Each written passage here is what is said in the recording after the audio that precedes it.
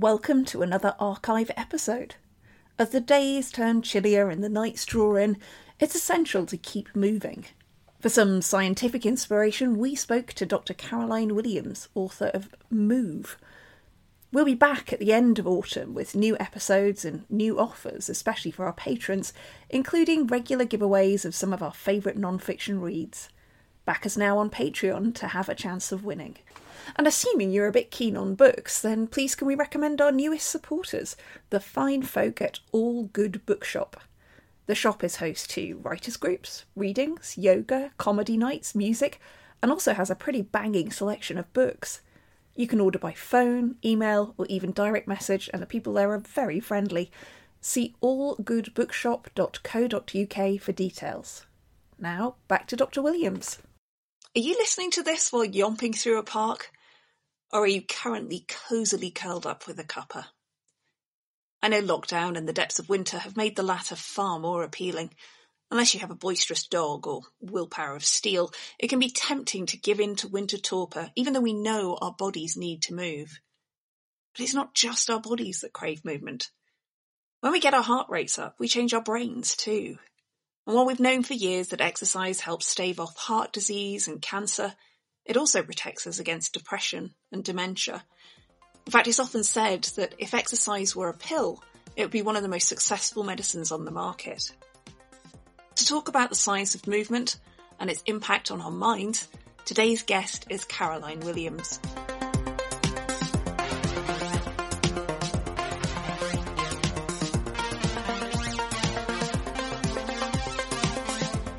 Welcome to Non-Fic Pod, your home for bitchin' non-fiction.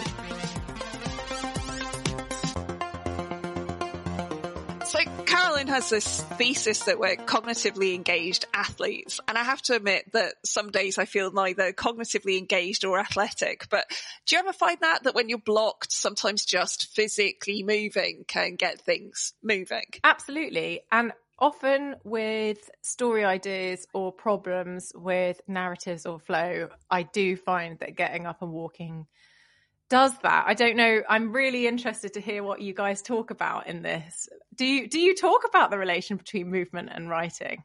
We do, actually. We talk about the fact that as our brachiating ancestors, brachiating is a good word coming right up, were swinging through the trees, the same parts of their brain that we used to plan getting through the trees without coming a cropper are still used for our kinds of cognitive planning now, which was an absolute revelation to me. Despite the stuff I do already know about how the brain works, this intimate relationship between movement and cognition was absolutely fascinating. So let's crack on and hear from Caroline.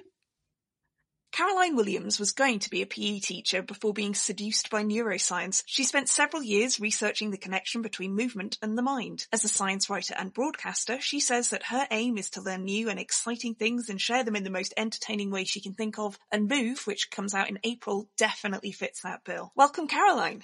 Thank you for having me. There's a tendency to think of the brain and body as distinct and that the body mainly exists to move the brain around, but you make a really compelling case that the brain mainly exists to move the body around. What was it that persuaded you that that's the case? I came across the work of a Colombian neuroscientist called Rodolfo Llinás. I'm not sure if that's how you pronounce his name, but that's how it's spelled. And he made the case that through the example of a sea squirt. These are really interesting little animals because when they are in their sort of tadpole juvenile form, they have very basic nervous system and a sort of a ganglion, which is like brain. And it uses this to sort of swim around the ocean, trying to find somewhere good to settle because they want to find somewhere to attach, glue themselves essentially by their heads, and then spend the rest of their life sort of filter feeding in this idyllic sounding life. But the first thing they do when they have found this spot to live the rest of their lives is to digest their entire nervous system, and they never make a decision about anything ever again. And so Llinás made this example. He used this to say, well, the only point of having a brain is so that you can inform your movements in the world, because the world is a dangerous place and you might get eaten, and you want to choose the best place where you have the best chance of survival. So that's why you need a brain. That's why you need senses. That's why you need to bring this stuff together to make decisions about what you're going to do with your life. But as soon as this little sea squirt attached and is never going to move again, you don't need a brain, and brains take take a lot of energy to run. So the whole thing just gets reabsorbed and no need anymore. So he used this as an example of, evolutionarily speaking, the whole point of a brain is to inform our movements in the world, to enhance our survival, or to get to places where there are rewards to be had. And in terms of the rewards of feeling bright and breezy in the brain, boosting our cognition,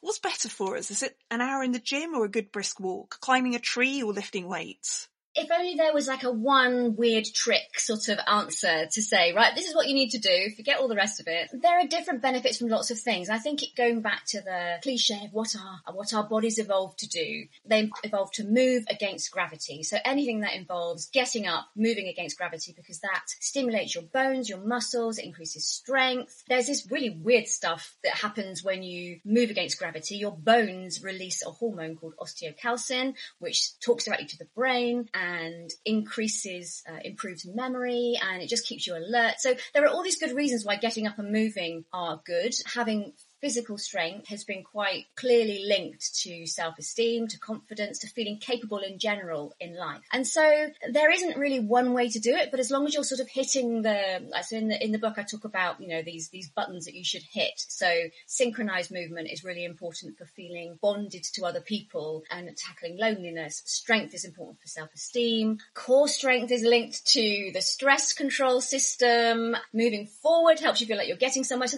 there's all kinds of different ways that moving can affect the way you think and the way you feel, but there isn't one thing we should all be doing. But I think mindlessly pumping weights, it improves your strength, but I don't think it hits enough of the buttons to make me personally want to go and do it. I'd much rather go for a nice long walk and throw some sticks or jump off some logs or something.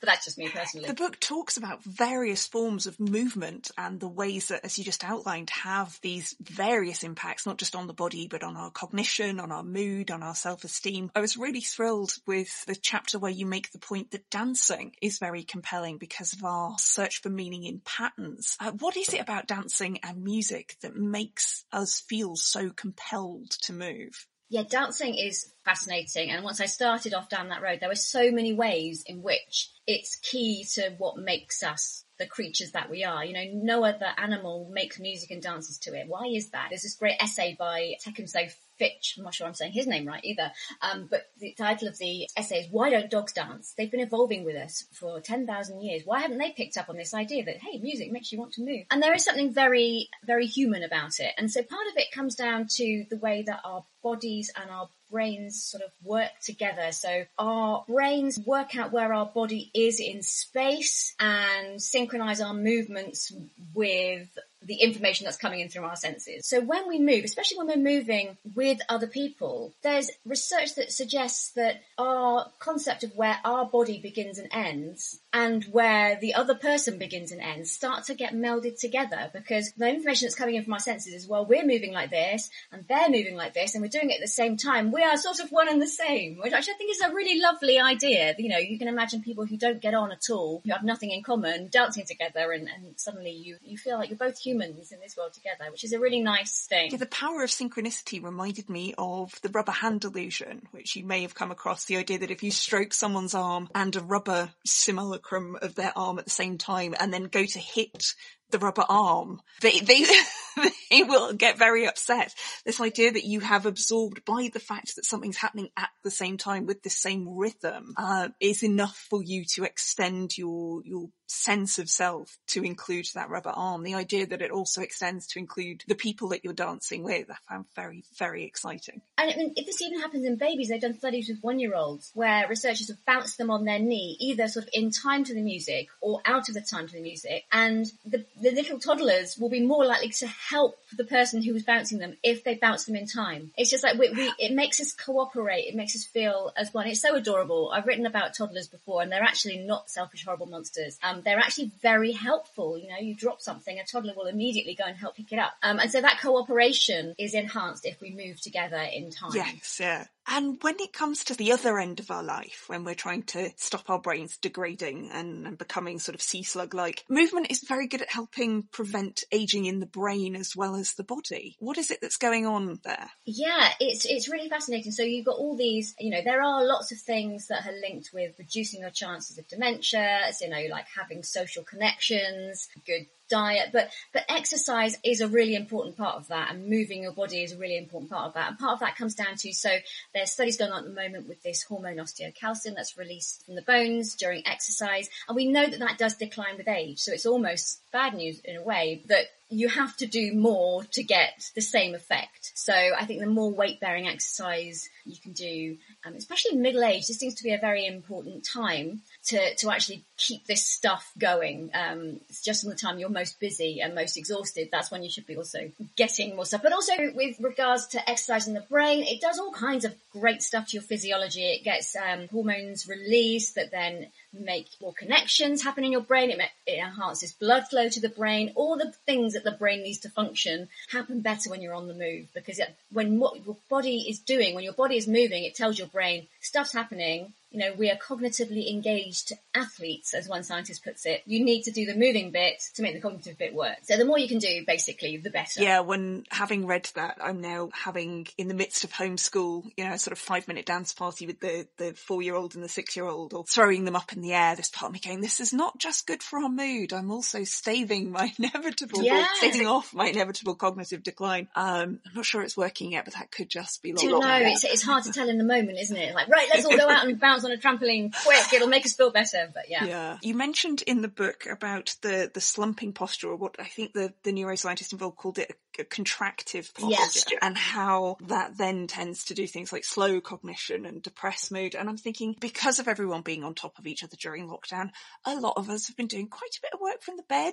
Yeah. And I don't feel like Marcel Proust working from the bed. I feel like a sea squirt. Is there something about, this lockdown syndrome that some of it is literally just that we're not sitting up at a desk or striding over to go and collar someone in the office? Is there something about this return to mollusk-like state that is possibly doing something to our mood and to our cognition? Yeah, I mean, I guess there's also the fact that nobody's watching most of the time, unless you're on a Zoom call. You can just sort of flop around and go, oh, this is rubbish, I cannot be bothered. You don't have to have this professional facade that you're up and typing and you know what you're doing. Although on the other hand, I've been a freelancer for a really long time and working at home, and it is in some ways freeing, because you can, I'm constantly fidgeting around in my chair. I've got my legs crossed now because I'm only 4'11" and my feet don't touch the floor. It means you do have the freedom to move around. So sometimes I will sort of sit on the floor and type, sometimes stand up, and it also offers the freedom to say, well, stuff says I'm going for a walk, to kind of get you back into that feeling a bit more alert. So it's a double-edged sword, really, this whole being at home lockdown, because it can really weigh heavy and you can sit in bed if you want to. But yes, as a long-term home worker, I can say the most important thing is get out your PJs and pretend it's a proper job. I remember someone giving me that advice when I first moved to full-time freelancing, was make sure you get out of the house at least once a day. And in terms of mood and cognition, it does make a difference. Yeah, I have a very hyperactive dog who insists, he basically mentally tortures me unless I take him out twice a day. And, when I first started freelancing, I also had a dog back way in the days in my sort of 20s. And otherwise, because I was at the time working in my bedroom and had a desk in my room, and the only way to make separation between the bed and the desk was to walk with the dog, come back, make a cup of tea, sit down, and then you can mentally separate it. But I'm sure that the walk and the moving forward thing, that's one of the things I found really interesting with the walking chapter, that there's psychology studies that are about, as you move forward through space, that gives you sort of a mental sense of progress as well. So it's not just that you're literally getting somewhere, but you feel like you're getting somewhere as well, and that allows you to stop dwelling on the past. It's much easier to ruminate and get down in the dumps when you're sitting still and staring at your screen and going, I need to write 500 words today, but it's much better just to get out, get walking, and suddenly you find your brain, you start thinking about the future and you come up with ideas that you've never thought of. And I spend a lot of time walking the dog with my phone out, typing up ideas in my notes, and then reading them when I get home and going, that's what I thought. So yes, getting up, getting out is definitely the way forward. I found the line that you drew between our ancestors that learned to brachiate, am I saying that right? But swinging through the trees by their arms and needing to be aware of the range of possibilities in front of them. Which branch will support my weight? Which one gets me closer to where I need to be? And that idea that we are cognitively engaged athletes because of this need to navigate in 3 dimensions. Yeah, it's fascinating, isn't it? That's kind of a fairly new idea, that the part of the brain that was once thought just to do movements, it also does thinking, planning, emotional control, all these sort of things. So it's a bit of the brain that looks like it's dangling off the bottom if you look at a diagram, a little sort of cauliflower type thing. But it's got these hyper-fast connections all over the brain, and it just sort of fine-tunes our behaviour and our movements. And so there's something about moving, planning, thinking, feeling are all kind of woven together. So yeah, if we sit around trying to do the thinking and the feeling and the planning bit without the movement, then we're, I'm not saying it can't be done. Clearly it can, but we're missing a trick. We're selling ourselves short a little bit. And you'd mentioned as well the fact that it's not just cognitively that movement helps us, that you talk to a few people in your book that are using movement as essentially as therapy. And my co-host Georgie talks about diving as a means of dealing with anxiety and PTSD and so on. When it comes to, I know myself as someone who suffered from depression, getting out of bed can be the hardest thing possible. But there is good evidence, isn't there, that movement of many sorts is actually very helpful from an emotional point of view. Yeah, I mean, it's kind of almost a cruel trick of depression that it makes you want to hide under the duvet and just like, leave me alone, I don't want to move. But actually that's a thing that could help. So there was one study I came across that I thought was quite interesting, that one sign that medication for depression was kicking in with voluntary movement became easier, I guess. It increased voluntary movement. So anything that can get you going. I mean, I spoke to Marcus Scotney, who's an extreme ultra marathon runner who suffered from depression his whole life, and somehow he's managed to run and do 2-day mountain marathons. And he says going forward shows me that I can go forward. Yeah, I mean, the hard bit is kicking yourself into action in the first place, and I don't have an easy answer for that. I wish I did, but yeah, movement definitely helps. So whether it's somebody who has suffered depression before and doesn't want to go back there, then as a preventative measure, that it can definitely help. You can follow Caroline on Twitter at ScienceCaroline and at carolinewilliams.net. Her new book, Move, is available to pre-order now and comes out on April the 15th. Hey you lucky things, you're listening to the patrons only special cut of the Non-Fic Pod. This is the Shit I Wish I'd Known edit with special insider details. It's our way of saying thank you so much for your incredibly valuable support. If you want to hear more from Caroline about researching rabbit holes, finding cheerleaders and having a boisterous dog, stay tuned.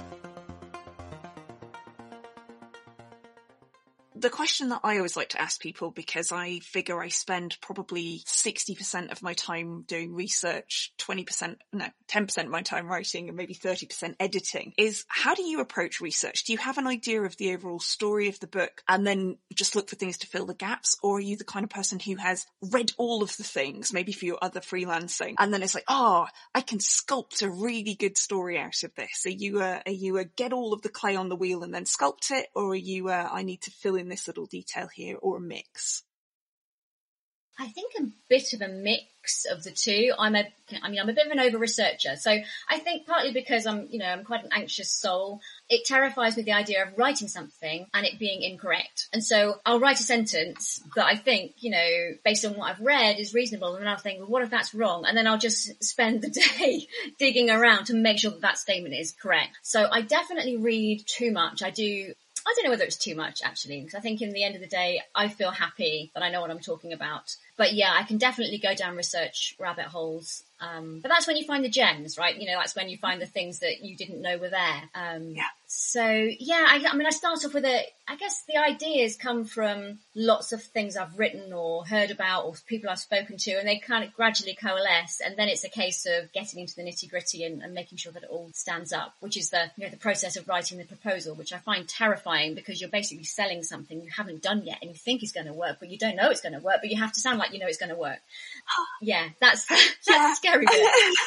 And then they say yes, and you think, Christ, I've got to write the thing now. You're speaking to the absolute heart of me, who is someone who is, I think possibly same as you, right in the middle of proofing one while proposing another. The gap between what I would like it to be and what it ends up being is always quite stark. And the idea that somebody may come back to you and say, but you said you were going to do this. Oh, well, it turns out that person wouldn't speak to me and they thought I was talking rubbish, or, it's just that terror of trying to make something happen that you can't hand on heart say what it's going to be until you've done it. Luckily, I think this one's turned out all right. But, there's always that total fear as you're going through that something's going to fall apart. Yeah, I think lab training helped me with that. The idea that you're going to do this experiment in order to explore this thing, and then it turns out, that your reagent had gone off, or just so many things can go wrong. And I love the myth of how scientific papers are written, which is that, we decided we were going to test X, and so we came up with experiment Y, and we got data Z, and thus we know this, the view of lab research as a journey from A to B, rather than the multiple moments of going, oh, God, I didn't expect that to happen. Yeah, and writing about research is almost exactly the same. You start with this proposal that is very much like setting up your hypothesis and your experiments, and then at the end you have found out something. It was not necessarily the thing that I intended to find out at the beginning. I've definitely had that moment. But it usually ends up fascinating, and Move certainly is fascinating. Yeah, I mean, a colleague of mine did say once, work is never wasted. When you're researching, even if you don't find out what you thought you were going to find out, you're going to find out something interesting that will be of use to you. If not right now, it'll be of use to you. It'll come back to you later. And I think that's a good thing to keep in mind when you're going down rabbit holes. That is wonderful. I think I'm going to stick that over my desk. Work is never wasted. And speaking of work, I mean, you've participated in a lot of the research here. You've been to an awful lot of outdoor fitness activities in the process of writing the book. What do you like about getting in the thick of it? Well, I think it's just getting out there and meeting people. I mean, I love the solitary nature of writing, and, in lockdown it took me a while to get used to the fact I've got a husband and a son knocking around the house as well. But I like having that mental space just to be in my own head. But it can get lonely sometimes. And also, it's easy to doubt yourself and what you're thinking. I was like, I know that movement is good, but I need to get out there and meet some people. And so much as I love meeting scientists, and they're fascinating, wall-to-wall, lovely people, I've never met one I don't like. This book was great because I also got to meet people who didn't know anything about the science, but they were putting this stuff into practice in real life and helping people. And they were just genuinely such nice, passionate, enthusiastic people. And it was great to get out there, and doing stuff like the MoveNat course where I crawled around Hackney Park was just ridiculous and hilarious. And I had a brilliant, brilliant time. It's just fun to get out there, meet people, and do something different that doesn't involve sitting and tapping and thinking, oh, I should go for a walk soon. It's a lot of fun on the page as well. It's really good fun to read. What are your essential tools when you're planning a project? My dog, long walks, lots and lots of tea. I don't know really, just there's a lot of faffing and procrastinating goes on as well. People have said to me, so how long does it take to write a book then? I'm like, oh, well, it depends where you start the process. If you start the dithering, there was that yoga retreat I went on about 3 years ago, and I sat and read a book and started planning the proposal, and yeah, that was several years ago, but I didn't actually start it until last year. So I think there's a lot of faffing around. I'm never sure whether that is part of the creative process and it's necessary, or whether it's just annoying and I should just cut that out and just get on with some work. But yeah, I don't really know. I think, just interest, tea, dog walks, and desperately needing to... For me, it's understanding why we are the way we are, and why we do the things we do. I kind of find people fascinating. So that's what drives me, I think, to try and explain. And when it comes to keeping track of the outline of the book, the way the argument's going, the ever-growing pile of research, are you the kind of person who, has a citation manager and umpteen spreadsheets? Are you able to keep a lot of that in your head? Do you just get it all down on the page as you're going? How do you cope with wrangling research? So I print a lot of stuff out because then I know where it is and I can point at it and highlight it and colour it in and write all over it. So I do a lot of that. I also, as I go along, I make sure, I've learned this through bitter experience, if there's a paper that makes your point, put the link into where you're writing, because when an editor comes and says, are you sure? That doesn't sound right. You say, yes, it's definitely in this paper, and you can know where to look. So I'm quite careful to make sure I don't lose references. My office is quite tidy now because it's a Monday, but there usually are piles of paper around and folders upon folders upon folders with stuff I've printed out, because then I know it, like I can definitely put my hand on it. But I don't have a spreadsheet. No, I kind of feel like I should have a spreadsheet. I have paper piles for formatting my citations, but I do tend to refer to the research period of my writing as the tree murdering phase. Yeah. There's a lot of that. But then you've got the problem of what to do with it all as well afterwards, because I've got, from my previous book, I've got a whole folder of stuff that I can't bring myself to throw away, because I'm like, well, it's there, and I know where it is if it's there. And being that I murdered my laptop, my trusty laptop, halfway through the writing process, or actually 3/4 of the way through the writing process of this book, I'm really scared that I'm going to lose stuff off my computer. Yeah, that wasn't fun. No. But there you go. That was right before lockdown. That was kind of just before lockdown happened. I was panicking. I had 20,000 words still to write. My son was about to be off on school holidays. I was freaking out massively, and then I poured a cup of tea all over my laptop and spent a week trying to fix it and killed it. So yeah, I don't trust that. Yeah, it was bad. It was very bad, but it gave me a reason to practice my breathing and calming breathing that I went on about. But but also it does mean that, at least I know if I have things printed out and now saved in the cloud, then I don't have to trust this piece of grey. And this is, I guess, as well, where the yoga retreat also comes in as a very handy tool.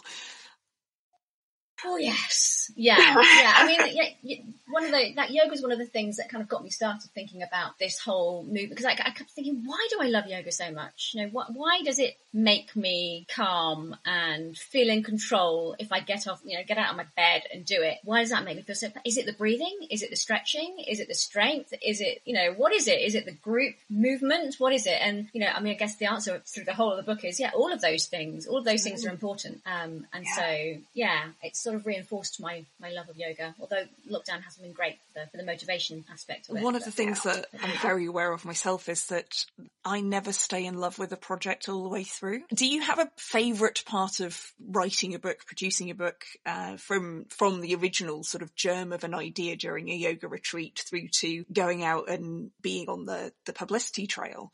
Are there some favourite bits that you continually enjoy, or does it vary from project to project? Well, I think there's always, I tried to look for it before I spoke to you, but there was a graph someone sent me once of the creative process, and it's very much an up and down roller coaster. So there's always peaks of, this is so exciting, and somebody else is interested in too. My agent is really interested in this, and all the publishers seem interested. Oh my God, this is so exciting. And then you get really enthusiastic, and then you actually have to do the work, and then you go into the slump of, oh my God, I've got to make this happen now. And then you have the breakthroughs, and then you have another slump. And so it's kind of a constant roller coaster of emotions. I mean, I'm enjoying, I love the writing bit. I love the getting out and meeting people and, feeling really excited that there's more here than I thought there was. That's really exciting. But there are definitely lows when, there's somebody else put this great thing on Twitter about writing process as well, which is there's a part of the process that's called idea spaghetti. You've got all your research, it's all in there, but it's just all tangled up and you haven't got a narrative coming through and you don't know what to do. And that idea spaghetti is the most frustrating part of the process, because it's there and it's going to take a lot of work to make it actually read well. And at the end of that process, you're going to read that back and go, that seems very, like you were saying about the scientific paper thing, that's going to seem very linear and obvious that it's going to be put in that order. But there's that process where you think, I've got to untangle this, and it's really hard work. That's one of my least favourite parts. Proofs are my other least favourite part, because of you've kind of got the emotional, wow, it's going to be a book. It looks like a book. That's amazing. But what if this entire chapter is wrong? I can't remove it now. It's a proof. So there's kind of like joy and anxiety smooshed together. But yeah, it's really, now is about really exciting because it's about to come out. It's coming out in April and people are starting to be interested and ask me to talk about it on podcasts and things. And now it's kind of taking its baby steps into the world and other people are seeming to like it, that's really exciting. That's really exciting. So yeah, the idea spaghetti bit. I think my favourite tool for that part is Post-it notes and a great big sheet of a really rough paper that they have at kids' nurseries. Is it called poster paper or something? Sugar paper. Different one for each chapter heading or each idea of a chapter heading, and then just throw Post-it notes on them until they sort of stabilise. Oh, interesting. I'm a sort of spider diagram, and the more to fit into it, the bigger the piece of paper has to be. So I quite often sit on the floor and just do this massive spider diagram, and then number it 1, 2, 3, 4, and then it's see if it makes sense, and then I'll finally get it written, and I'll do like bold sort of subheadings, almost going something about this here, something about that, something about this, and then fill in the gaps, and then eventually it kind of hangs together, or it doesn't, and then you think actually that doesn't link to B, and I'm going to have to go back to square one. start it all again. But that is the fun bit, really. I mean, it's tedious and hard work, but that's the magic of it when it's spaghetti clears. Yeah, there is that sort of, again, that sense of moving forward, trying to pick a path almost through the spaghetti. Yeah, and also this in lockdown, like everybody, I'm a massive cliche. I've been getting into jigsaws, and I find that like when I was right up against the deadline and we had homeschooling going on, I just found that it was a similar sort of process. You've got all these coloured pieces, and if you just calm down and slowly but surely put them together, eventually it will come together. And I found that was a really good way of reminding myself: just chill out, keep going forward, keep working, and eventually it'll all come out in the wash. So it's kind of therapeutic. There is that sort of trust the process moment. And then I wanted to ask about your team. Who is on your squad? Because I think people tend to think of writing as being quite a lonely, solitary job until you get into it and you realise how many other people are involved. So who is on your squad and how did you find them? I'm a little bit of a lonely old girl, but yeah, I've got Peter Talak, who's my agent at the Science Factory. He's great. So he is great at listening to me wittering on about mind-body things for ages before we suddenly, I think it was him that said to me, yeah, movement's really interesting. And I went, you're right, movement, really interesting. It kind of gave me something to coalesce the idea around. And so, yeah, to have people like that who are interested and push you on and say, yes, I think there's something in this, keep going, is really important, because otherwise you are just at home thinking, is this interesting to anybody else? And I do bore friends and family a lot. And I think if their eyes don't glaze over too much, then I know that I'm onto something. And, movement was one that really got people talking about. When I wrote about, in my first book, I wrote about the brain. People tend to glaze over a little bit because they think, the brain, that's terrifying. You must be much cleverer than me. And they don't want to talk about it. Whereas movement, everyone can relate to that and say, yeah, I do this and I found this. And have you read about this person? And so that was a really great way of kind of deciding where I was going to go and what I was going to look into further, because everyone had their take on it. So everyone was my team when it came to writing about movement. And then, of course, when you've got your editor, Ed Lake at Profile, it's been absolutely brilliant. When I have these writerly moments where I just go, oh my God, it's awful. And I don't, he's very good at, saying, it's fine, keep going, So I think it's nice to have people that give you a vote of confidence as you go along. And my US editor, John Glynn's been the same as well. They're very good at saying, yeah, what you're doing is good. It's going to be fine. And also, of course, my husband's brilliant. If he wasn't the one holding down a proper job, I'm not sure I'd be able to do this at all. So, there's a big support team. And my son's very good. He's 11. He likes to tell his classmates his mum is an author, and it's very exciting. So when, the time when I don't feel like an author, I feel like a total fraud, having other people in your corner is really important. That is so nice. My daughter's 4 and has decided that she too wants to be an author, and she keeps making me books, and it's wonderful because she knows that the really important thing is to write her name in big letters on the front. When I was doing the round of the book festivals with my first book, my son came along to one of them. I think he was 7 at the time, and he walked around the festival bookshop and he saw somebody pick up my book, and he went over and said, "Excuse me, my mummy wrote that. That's her over there." It was mortifying, but it was so sweet. And the lady did buy the book. He was cute. I was like, I need to send you into every bookshop in the land just to do my publicity for me. Very sweet. That is fantastic.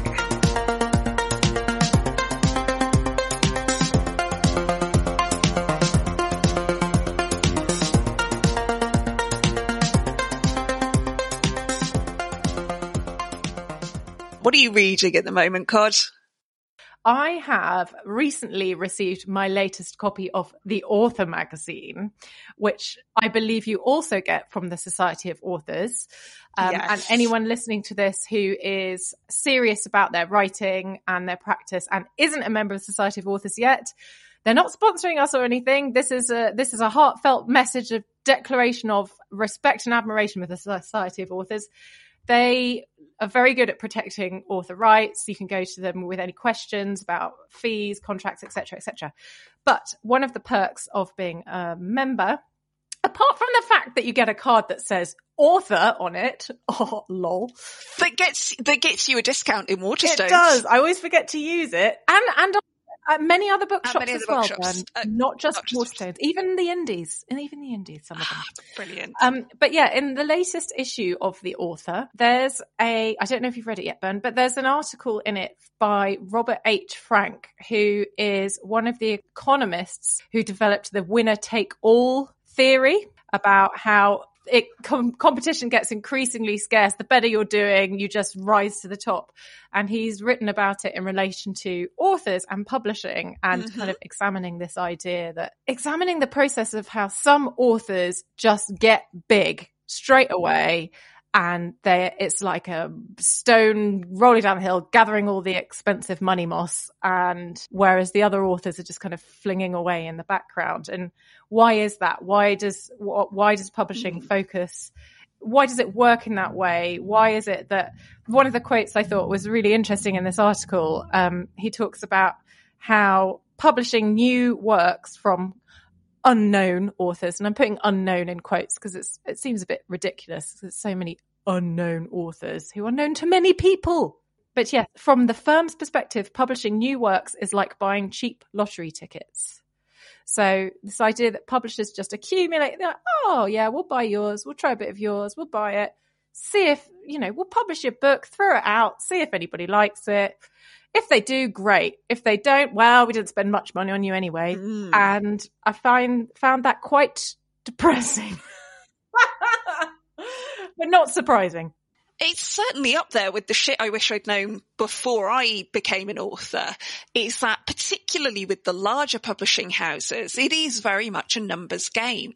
I'm really lucky in that I'm published by a fairly indie place, and my editor has always been sort of bang on side, getting as much promotion and as much activity as possible for both books. And there's an amazing publicity team there. And I'd sort of taken that for granted until I spoke to other authors who have worked just as hard and have written books that are just as good, nay, better than Swearing is Good for You, but who just don't have that much love from their publisher. And so we really need to do, I think, a Shit I Wish I'd Known special, talking about the ways in which people manage to fight their way to the top of the attention tree if you don't have your publicist working away for you. Because quite often overnight successes take decades to come. There is no such thing as an overnight success. But I think a lot of authors are not prepared for just how much work is involved in getting your name known, appearing at all sorts of events. I mean, when Swearing came out, I would go to the opening of an envelope.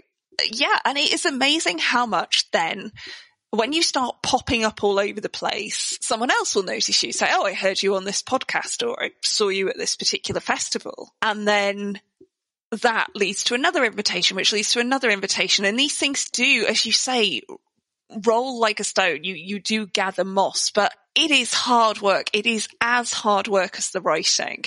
And until recently, it has been fairly difficult for anyone who wasn't incredibly mobile, who couldn't go on literal book tours, so kind of excluded from that. If you're Stephen King or Bill Bryson and you can go on the road for 3 months every time you bring out a new book, that's one thing. If you're new person who isn't necessarily getting paid for these appearances or is getting paid something nominal, that's not a valid, easy choice for you to make. So how about you and me, Cod? We write something, we do an episode on how to get some of that magic moss yourself, how to kickstart your own damn momentum. That sounds good. I like the sound of that. It'd be interesting to see, because it's a bit of an omerta in a way, but it's almost like authors don't want to talk about how hard it is. And because it's basically putting your hand up and saying, yeah, actually my publisher was kind of interested in my book, but not interested enough to promote me. So that probably means my book's not that good. Ergo, I'm probably not that good a writer. Hi, nice to meet you. But actually, when you start scratching away at the surface, there are so many authors, even the big name authors sometimes, who, prize-winning, international prize-winning authors, who say, well, yeah, actually, I've been neglected quite a lot.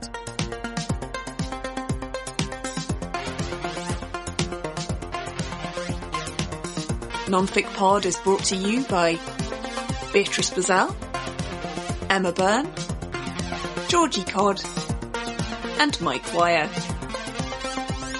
But no false modesty. Mine was always aimed to be the kind of book that you would sort of dip into next to the toilet, not a life-changing oeuvre.